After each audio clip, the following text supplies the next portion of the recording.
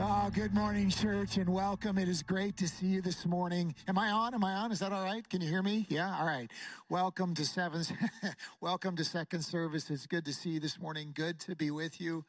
If one of the guys next to you drifts off during service this morning, just understand a bunch of us went to men's conference. We're all fried. Stayed up until 1 o'clock in the morning playing poker because, that's just what we do. There was no money involved, but there was a lot of shame and embarrassment that happened in the middle of that. And I know it would just bless you to know that your pastor was one of the last 5 guys left at the table, so you know that I have those skills. But then I lost it all, so somebody else took the trophy. But it's good to be with you. Welcome to the Lord's house this morning. And isn't it amazing and fun to watch that children's building go up next door? And this week, they're going to start putting walls up, if you can imagine, and they're just zipping right along. And my heart gets so full every time I kind of see the progress, because we are so blessed as a church. So many people have given faithfully for so long that it's enabled this to happen without debt or anything like that. And it's just amazing. It makes me want to be part of making sure that goes forward. So, thank you for your faithfulness in giving. Thank you for your generosity in giving. It's just an amazing thing. Before we know it, we're going to have 2 entrances to the parking lot and a whole bunch more parking. Somebody say amen about that. I mean, good night, right? Because we have first world problems, right, where we are. Hey, a couple of quick announcements this morning, a couple of things to draw your attention to. One is that next Sunday afternoon, after third service, will be our every other month new families get-together lunch. So if you're new at MRCC, you want to meet some people, you want to make some connections, that's what this is all about. Every 2 months we do this. It'll be happening right here in town after third service. It's a lunch. We do it at somebody's house because it's a lot more, homey when you do it that way. So next week when you come, you'll see an address in the bulletin and you're invited. It's always a great time together. It's always cool friendships that are made. So next Sunday afternoon, Memorial Day Sunday, we will have that new families lunch. And then 2 Sundays from today, that's the 4th of June, will be ladies, a late night, well, not late night, but an Sunday evening worship get-together for ladies only. This is a vision that God placed on the heart of some of our ladies to have a ladies-only worship night. I kind of think it's because the guys can't sing, but maybe it's more spiritual than that. And it's going to happen that evening. You're invited. Bring a friend, bring a neighbor. It'll be a terrific time. By the way, also huge thanks. Yesterday, more than 100 ladies in here at Spring Tea and a whole bunch of people serving to make that happen. Can we appreciate those who gave up their Saturday to serve the ladies? Yeah, that was very cool. Really neat stuff.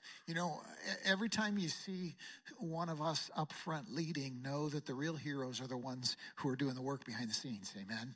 Jesus said the first will be last and the last will be first, which means I'm coming in dead last, baby. But it'll be good. It'll be good. And thanks to them. Also in the foyer, you'll see a table for our fall missions trip. And if you feel that God may be calling you to be a part of our next missions outreach, that's going to be happening this fall. There's a table out there in Costa Rica where you can find out about what's going to be happening, apply to be part of that. Pray about that. If the Lord is calling you, he'll make a way for that to happen. So the fall missions trip is going on out there. And then last one is that in just a few weeks, we're going to be celebrating our high school seniors graduating. And we want to make sure that we don't miss anyone. And so we're doing our best, calls, emails, all that kind of stuff. But if you haven't been contacted, you have a grandchild or a son or daughter that is a graduating senior this year, we're asking you, hey, would you provide us 2 pictures, one when they were young, a baby, a toddler, and then one from today, so that we can see that miracle that God has done in their lives. And you can contact the church office and drop that off. You can send it by email to the church office. You can send it to Tyler at mrccnow.org, our youth pastor. There's a lot of ways to get that picture to us, but we would really want to include your son or daughter, grandson, granddaughter in that coming up in just a few weeks. Okay, I'm going to ask you to do something unusual and special this morning in just a moment, and that's because we have a very special guest with us this morning. You may be aware that every Sunday when we give as a church, part of what we give goes to support our many career missionaries in the Assemblies of God and a few outside of the Assemblies of God. And we are privileged to be able to be part of that. I think our count right now is 29 missionaries that we support on a monthly basis. Neat stuff. And this morning we have one of those missionary teams with us. And let's understand, we're talking about people who have set aside their lives here with all the privileges and opportunities that we enjoy and have said, God, yes, you can send me anywhere in the world and I will spend the rest of my life serving you there. That's how badly I want to serve you. And so I'm going to invite Weston Stover, who's a missionary in Malawi, formerly in Mozambique. They're right next door, if you know that. They've been serving on the field for almost 10 years. We have a little bit of a connection going back to Moscow back in the day. But we call our missionaries the princes of our fellowship. And church, nobody's more special. Would you stand and applaud as one of our missionaries come to the platform this morning? Yeah.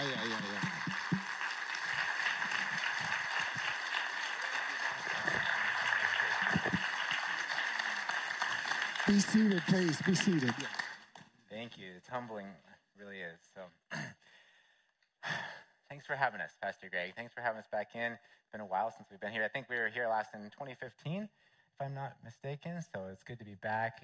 I'm just one of the many Westons in Enumclaw. And my wife, Allison, is here. She's in the very back of the room there today. And it's her birthday today, so we're celebrating that. Yeah. Yeah. Me back on there. Come on, church. We know how to do this. Happy birthday to you. Stand up, Allison. Happy birthday to you. Happy birthday, dear Allison. Happy birthday to you. Woo! Yeah. Thank you. Yeah, she's turning 18 today, so we're excited about that. And we have our two daughters here.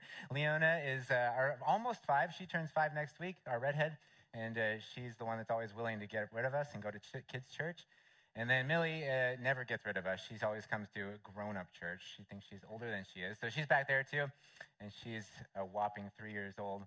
And yeah, all 4 of us are enjoying being missionaries. But we just finished our second term in Africa, and it's a joy to live in Africa. It's not just sacrifice. There's a lot of just awesome things that we get to be a part of there that make our life rich. But there's a lot of subtle nuances to living there that we don't get to experience when we come back here.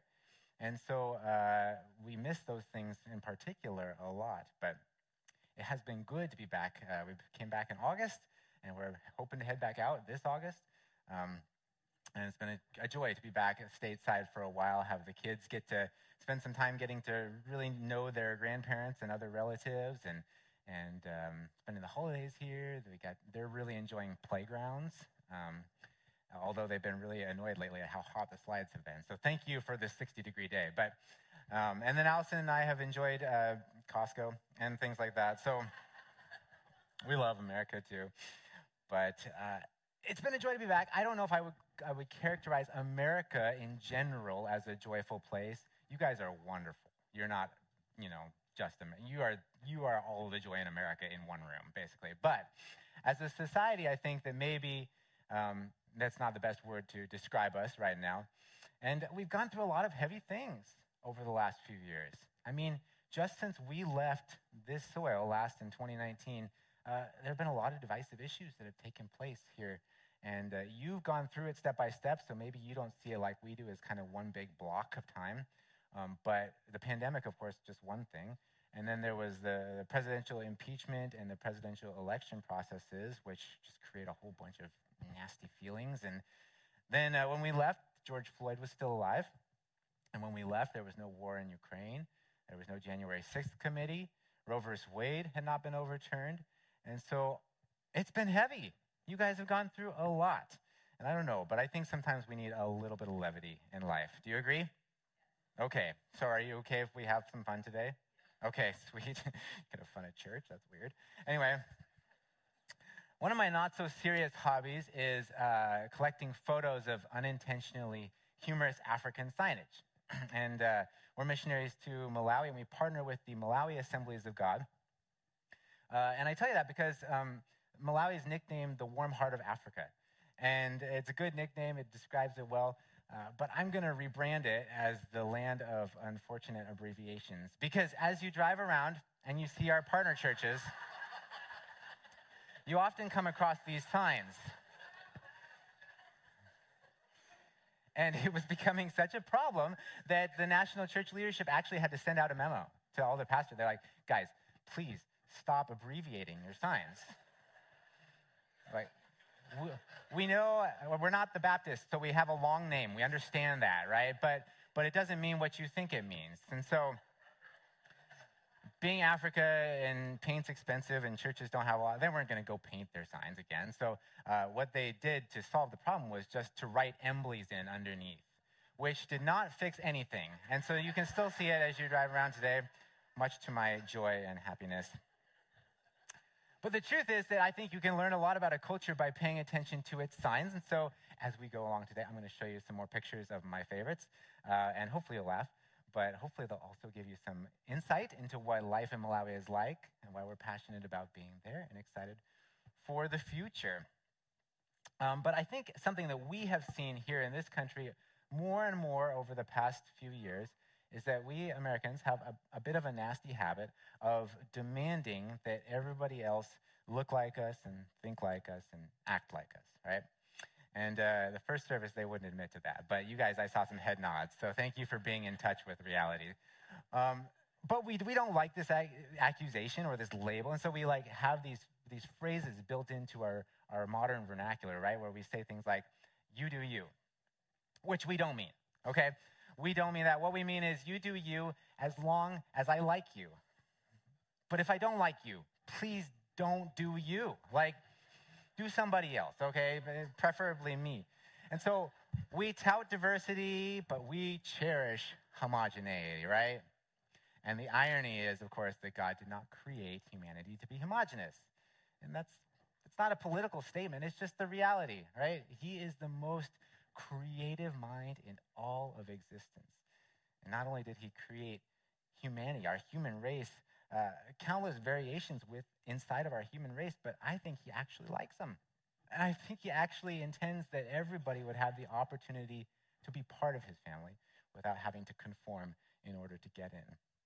And so many of the things that make us different are actually a beautiful part of God's plan.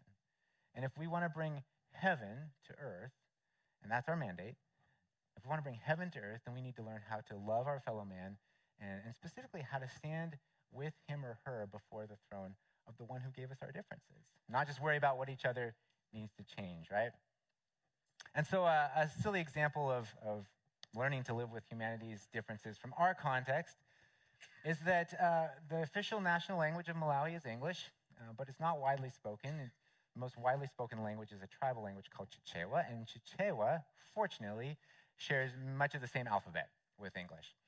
There are a few grammatical differences, one of them being that the letter R and the letter L are interchangeable. And so you can use them for each other whenever you want, and if you don't want to, you don't have to. And that carries over into their use of the English language, of course, and it can get a little bit confusing, especially when you run across businesses like this one.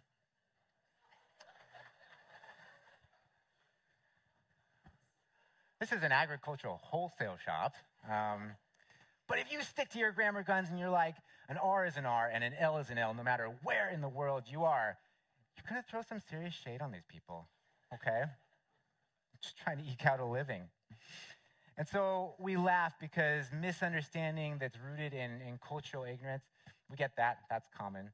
But it's not just a cross-cultural problem. It's very present here in our own society, a society that's made up of increasingly divergent cultures.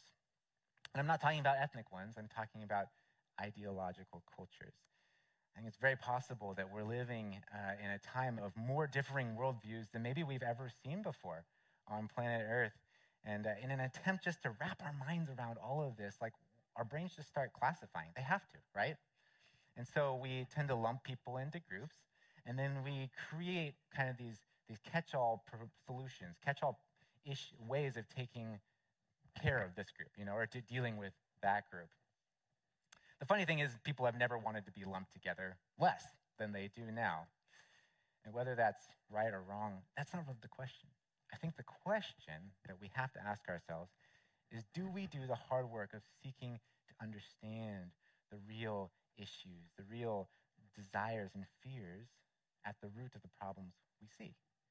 And do we do the hard work of learning to ask questions and to listen without already having our agenda in place? And I think we can confidently say most often the answer is no, because it is a whole lot more convenient to prescribe medication than it is to diagnose an illness. And this has been the case in Africa for a long time. For centuries now, the outside world has looked upon Africa with a lot of pity and a desire to fix Africa's problems. So we bring in outside solutions, but the solutions don't really get to the root of the culture, and they have often ended up creating more problems. And so we've created things like dependency and new opportunities for corruption. And so we've seen that the one-size-fits-all approach to diplomacy and to charity and to economic development, it oftentimes doesn't work very well and sometimes backfires tremendously. Now, thankfully, God, he doesn't take a one-size-fits-all approach with us, right? And we see this in Matthew chapter 10, verse 30.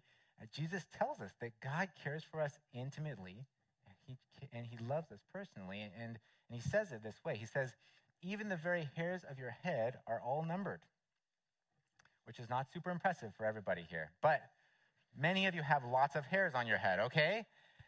He knows every single one of them. So what? So he says, don't be afraid. Like, what's Jesus getting at? He's saying, God has looked into your eyes. He's aware of your cares. He's heard the cries of your heart. He's registered your tears. He knows you better than you know you because you're valuable to him. And so he handcrafts his love. He customizes it to you. And I think we tend to think that because God loves all people equally, that he loves us all the same. Not true, okay? I have two little girls, and Millie in the back, she loves getting tossed around. And so if I want to show her that I love her, I can just tackle her. I can roughhouse with her. I can throw over my shoulder like a continental soldier. And she will laugh and laugh and laugh, and she'll be like, more, Daddy, more. I go do the same thing with Leona, and like she just hates it, right? She like freezes up or loses control of her body and gets tense. And so while roughhousing with Millie tells her that Daddy loves her, roughhousing with Leona tells her that Daddy is a cruel sadist who cannot be trusted. It's true. And so God's love for all people is equal, yes, but it's not generic. It's specific. And it's specific to who you are, and it's specific to me. And so when we go to show our love for people, whether that's our families, our church, our colleagues, friends, we got to show them a love they understand. If they don't get it, if they don't comprehend our actions as loving, we have to ask the question, did we really love them in the first place? And I understand that the implication is that every relationship in our lives then requires something different of us. And that's a lot of work. But it's so important if we're going to love people well. So the fancy sociological word for this is contextualization, which has a very simple definition in the Weston dictionary. It's just as making things make sense to people. Making things make sense to people. We got to understand people, though, before we can make things make sense to them. And so I want to walk through a story in the book of Acts today. You can get that out if you have your Bibles. And we see in chapter 17, Paul in the city of Athens. And he notices a disturbing trend. It says that Paul was greatly distressed to see that the city was full of idols. So what does he do?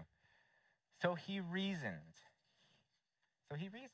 on Facebook and in the synagogue with the Jews and the God-fearing Greeks, as well as in the marketplace, day by day, with those who happened to be there. Okay, what's Paul doing? He kind of walks in, he sees the problem, and he immediately thinks, I know what to do. I'll tell them why they're wrong. People love to know when they're wrong. And maybe that works in some places, but it doesn't work particularly well here because it goes on and he gets some pushback. It says in verse 18, a group of philosophers began to dispute with him. Some of them even asked, what is this babbler trying to say? And then they pull him off to the side and they're like, okay, Paul, let's try this again, okay? Like, what is this new teaching you're presenting? Because you're bringing some strange ideas to our ears. In other words, they don't fit in our worldview, but we want to know what they mean, so can you help us out? And I think this is so relatable to us as modern people, because today people are always going off on anybody who doesn't share their beliefs or their convictions. When the people that are going off on them, they don't even have a context for those arguments, right? And I think that's what clicks kind of for Paul in this moment is he seems to realize that the approach of arguing and debating that he usually takes in the synagogue, it's not really having an effect here. And so he makes a brilliant course correction where he steps back, he takes a deep breath, and he just starts making some sense. And here's what he says. He says, men of Athens, I see that in every way you are very religious, which is an accurate observation. It's also probably a complimentary one because, like these guys, they loved ideas. They wanted to debate ideas and be seen as religious. And so Paul calls that out in them. He says, for as I walked around and looked carefully at your objects of worship, in other words, I'm paying attention to what you give attention to. I even found an altar with this inscription, to an unknown God. Now, what you worship is something unknown, I'm going to proclaim to you. I think this is deeply contextualized, gospel-centric relationship. And I think Paul does three things here that we can do, no matter who we're engaged with, no matter what worldview they may hold, but three things that will open the door to relationship rather than slamming it shut. So really quickly, the first thing that Paul does is that he starts with genuine affirmation, right? I said a compliment. It's not rocket science. He just builds some positive sentiment. You know what that does for him? It gains him some trust. I think everybody in the world today could use a little more love, a little less attack maybe. So we got to start seeing the good in people. We got to be able to call that out. Even someone you share nothing else in common with, it's still possible to see good in them and then call it out. Affirmation is the seed from which trust will sprout. The second thing that Paul does is that he shows off that he's got some big ears, right? He demonstrates that he's not just interested in talking and being heard, but that he's interested in getting to know them. And so the reason, let's face it, everybody today is so skeptical of each other, and I think it's because we all expect to get a sales pitch, we all expect to get a sermon, we all expect to get a scolding from everybody else. What we want is to be heard, right? And so as Jesus followers, we need to also have big ears. We need to be willing to listen, to learn, rather than just to respond. So he does these two things, and only after having done those does he take his opportunity. He doesn't go, tick, tick, I check the boxes. All right, sit down, shut up, it's my turn to talk, listen, right? No, he takes the intel, and he brilliantly connects his message to their experience. And here's essentially what he's saying. He's saying, an altar to an unknown God, you're so wise to realize that you don't know everything. Truth must be so important to you. He stirs up this hunger that's inside of them, and he fills in the missing pieces that they're already hungering for. And in 3 sentences, he goes from being a potential ideological threat to being a comrade, all because he chose to make things make sense. And I think one of the tragedies that we see in our society over the last 4 years is we've gone from this place of my fellow Americans to every single one of you poses a threat to my way of life, right? And how can we have genuine community if that's our guiding approach to relationship? So I think we need to get back to building bridges. We need to be willing to sit with people, be present to them, listen to them, earn their trust, speak their language. Did you know you can speak the same language as someone and speak different languages? We need to learn to the languages of the people around us and what they're speaking, and then using that language and using what we've learned about them craft our message, craft the good news in a way that's customized to them and their experience, if we don't want to just keep babbling. And so in our lives, Allison and I are keenly aware that we are not love experts.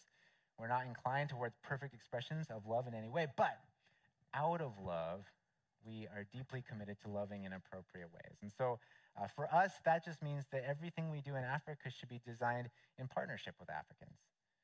Everything we do in Africa should be reproducible by Africans, which means it has to be done in the African way as opposed to the American way. It has to be affordable and accessible, and then it has to be based in the African expression of biblical principles. So I want to share a little bit about what we're doing in Malawi, and since it's Allison's birthday, I'll start with her primary focus, which is different than mine. But I'll start with this sign, which you'll have to forgive because I took it as I was driving by at 120 kilometers an hour. But if you can't read it, it's pointing to the side of the road indicating the open defecation free zone. Okay, so a zone that I find somewhat startling. Not so much in what it promotes, because I am all for that. But it made me think about all the other zones that I had been walking in. And so you start checking the bottom of your shoes more often. But open defecation, I suppose, it's common in Malawi, right? Because why wouldn't it be? I mean, there's not public restrooms. And so when you gotta go, you gotta go. How can you blame people for that? The problem is that poverty has led to this lack of sanitation, and lack of sanitation leads to the spread of disease. Spread of disease deepens poverty. And so it's a vicious cycle, and there's a lot of vicious cycles like this in poor societies. And another one of these vicious cycles is food supply, food security. Malawi is a subsistence farming country, and that just means that everybody is growing their own stuff. They're going to grow what they need to feed their family for the coming year. The problem is that most people aren't able to grow enough. Because over the years, poor farming methods have been imported from abroad. They've been standardized across regions of Africa. And because they don't jive with the African soil and the climate, they've proven to be very insufficient and inefficient, and people are going hungry. And so poverty has created this food scarcity. Food scarcity obviously creates hunger, and hunger deepens poverty. Again, another cycle. And my wife, Allison, she has this huge heart to see Malawians bring nutrition back into their families. She wants to see them bring transformation to their communities and Jesus into their relationships. And so over the past few years, she's really sought out a lot of training in sustainable agriculture models that are based in discipleship. And they're proven to increase crop yields and to provide for greater nutrition. The thing we don't want to do is we don't want to import another failed solution, all right? There's been enough of that. And so these methods are not imported. They were developed in Africa by Africans for Africa in cooperation with God and how he's created the earth. We only use means and materials that are available and abundant and accessible to everybody in society, especially the poorest of society, because it only makes sense if it makes sense to them. And so far, the results have been astonishing. I mean, in places where the foundations method is being used, maize yields have been shown to increase by 800%. And so that creates this extra land that the farmers have that they can then use to grow a wider variety of produce for more well-rounded nutrition, and I suppose, they can grow extra maize that they can take to market, sell, and begin to generate an income that will help to dig their family out of poverty. And so God has inspired us to start a demonstration farm on a plot of land near our house, and it's going to be a center where people can come and they can learn the method. They can see the foundations method side by side with the traditional farming methods, and the differences are very stark. And they can be empowered with this knowledge, which they can take back and begin to implement in their communities. And as they and their neighbors begin to see the blessing of increased crop yields, they're also coming to this understanding that God is calling them to work in harmony with him, not just in their land practices, but in every aspect of their lives. So we're super excited for what lies ahead. This is Allison's ministry, I realize that, but I just get goosebumps talking about it. It's a lot of fun to think about. So I want to switch gears for just a moment because while Allison's doing all that, I get to have a slightly different focus, which I think is nicely summed up by one of our local shopping malls. This is, let me throw that up there on the screen for me. There it is. All right. This is when nothing works, anything goes shopping mall. And I don't have any idea what they sell. But what I know is that the sentiment is common, okay? Because for Malawians, life is hard. Economic opportunities don't come up every day. And so if one happens to come along, man, anything goes. Which explains why the flip side of poverty is corruption. It may not surprise you that Africa experiences ridiculous levels of corruption, especially in positions of power and authority. And the exploitation of the common man, I really think it's the sinister driving force behind every economic and social ill that the continent faces. And it stands in direct opposition to Jesus' mandate to love one another. I mean, it's sad. Corruption vandalizes the image of God in its victims. And so we feel obligated to do something about it, but the question is what? You can't address corruption at the top with leaders who are already drunk on its fruits, right? So the question becomes, what if we can find leaders before they're leaders? What if we could introduce them to Jesus, disciple them into the transformed life that's modeled after Christ's compassion, mercy, and self-sacrifice? And then maybe when they step into those inevitable positions of power, they would have this surgery already performed on their heart in which Jesus could be the one who guides their leadership and begin to heal a lot of the social ills that plague countries like Malawi and many others. So can we see the future? Can we know who the leaders are going to be before they're leaders? And the answer is yes. In Malawi, you find them on the university campus because less than 1% of all Malawians will ever step foot on a university campus. It's created a huge leadership vacuum, and so much so that the few who graduate, they are just scooped up into positions of power and influence right from the get-go. And so the journey from entry level to authority becomes very short. And if you want to find the future leaders in Malawi, we know exactly where to look. And so what better place to plant dynamic discipleship communities than on the university's secular campuses? There's just so much potential to breathe justice and mercy into the future of a nation.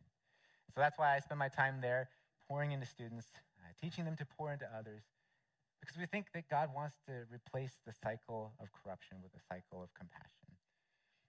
I have a friend named Gift. I have a picture up there on the screen. He's an amazing guy. He was orphaned as a little boy, raised by his grandmother in abject poverty. I mean, really stinking poor. And he told me that in 7th grade, the only thing he knew how to spell was his name. I was like, well, it's a good thing your name is Gift. It's short. But that's all he knew how to spell. And he recognized, I don't know, like maybe I have an opportunity to change the direction of my life. And so he started pouring himself into his studies. And in a few short years, he went from being practically illiterate to being the top of his class. And he was able to win a scholarship to university, and he's going to graduate next year, which is pretty cool.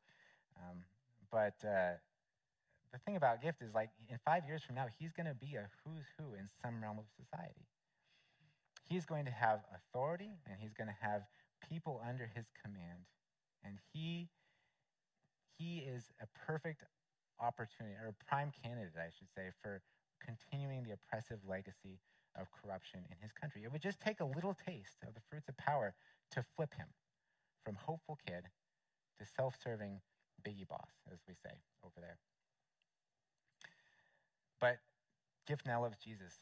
During his years at university, he's been discipled and transformed, and God has tenderized his heart, and he has a desire to follow Christ, and he even has a vision for giving back to the community that kept him alive when he was a little boy who had lost his parents. And I know that when Gift steps into his destiny, he's going to lead from a place of compassion rather than corruption. But I don't think God is satisfied with one gift. I think he wants to see gifts multiplied on campuses across the nation. He wants to see them change the culture of leadership in their country. He wants to see powerful people learn to kneel in servanthood before Malawi's marginalized average citizens, people who will never, ever have the chance to taste power. And so if there's hope for Malawi, it rests in the hands of people like Gift. So he's the reason we're there. And another reason we're there is because of people like yourselves. It really is amazing, but it's people here standing in solidarity with us way over there that just keep us going and allow it to happen. And I think missions is great. It's not, I don't want to make it sound bad at all, but there's an element of loneliness at times. I think one of the most encouraging things we hear is that when we send out a newsletter via email or whatever, and we get a response, and somebody prays with us, or they celebrate what God is doing in Malawi with us, it fills us up, and God uses it to kind of refresh our hearts. And so if following us and keeping up to date on what God's doing over there is something that interests you, we'd love to send you our newsletter. You can just grab one of these cards at our table. On the back, you can throw your email address and just leave it there on the table or hand it to us. And we'd be happy to get that to you. It would bless us to send it once a month. But we also have some things you can take with you. We have prayer cards if you're a praying person, which I'm sure everybody is a praying person here at Mount Rainier Christian Center, right? So that should be easy. And then, if you're hungry, is anyone hungry? No, everyone's afraid of being hungry. Okay, we have one hungry person. We brought an African delicacy for you to try today. We have roasted crickets out there, okay? Has anyone tried one yet? Nice. Oh, the hungry person's tried one. Okay, perfect. Maybe that's why they're hungry. I don't know. So you're welcome to help yourself to roasted crickets, but you're going to have to make it to the table quickly because my girls shovel them in like popcorn, okay? And so if they beat you to it, there won't be any left for you. So don't dilly and get to the table. It's been awesome being with you here today. Thank you for partnering with us, helping us contextualize the gospel message to the Malawian context. We really couldn't do it without you. So thank you. Let me pray for you, and then I will be done. Heavenly Father, thank you for this community of faith that is led so humbly, and I just see that humility repeated and mirrored time and time again throughout these wonderful people, God. And I thank you for what they are doing to impact places in every corner of the earth, God. And I pray that the culture of missions participation and awareness would just be something that continues to thrive well into the future as we see ourselves partaking in your mission, your rescue mission, God. But I also want to pray for this community because I know that they're pouring their love into Enumclaw and surrounding areas as well. And so I just want to pray that you'd empower them, that you continue to immerse them in your Holy Spirit, and that they would go out in boldness and incredible love as they seek to make the gospel something. The gospel already connects with everybody. It's just that they don't necessarily know how it connects.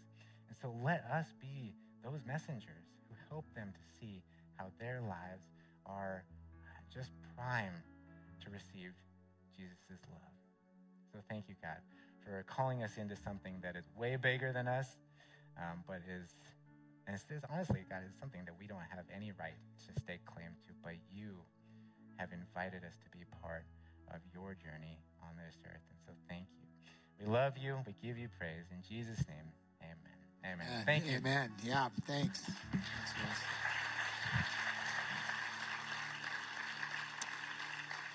You can feel their spirit and their heart in what they're doing, and those are missionaries that we can be proud of. Would you stand with me, church, as we get ready to dismiss here in a moment? And let's remember this as we go. Our Bible tells us that God so loved the world. Think about that. Sometimes we think that it's the height of Christian faith to hate the world. The Bible says God so loved the world that he sent his son not to condemn it, but to save it. And when Christ enters your heart, when Jesus becomes your Lord, then you want to be part of that. And that's why all of our churches are part of sending our missionaries. So would you join me in praying for them this morning? Church, would you bow your heads? Father, we lift up the mission that you've called Weston and Allison to. And we pray that you would pour out your Spirit on everything that they're doing. God, to transform agriculture so that people can eat. How close to your heart is that? God, to win young leaders to your gospel love and grace, to your truth. God, we pray that blessing as Weston works on the campuses. We pray that you would pour your Spirit out on their kids and they become missionaries without ever planning to, God. And we thank you that we get to be part of supporting people like them. God, thank you for that privilege. We ask your blessing on them this morning. We do that together in Jesus' name. Amen. And you know, just like it takes a whole bunch of people working behind the scenes to make a spring tea happen or a missions retreat or a men's conference or something like that, it's our serving behind the scenes that allows them to touch Africa. So thanks for letting us be part of that, Weston and Allison.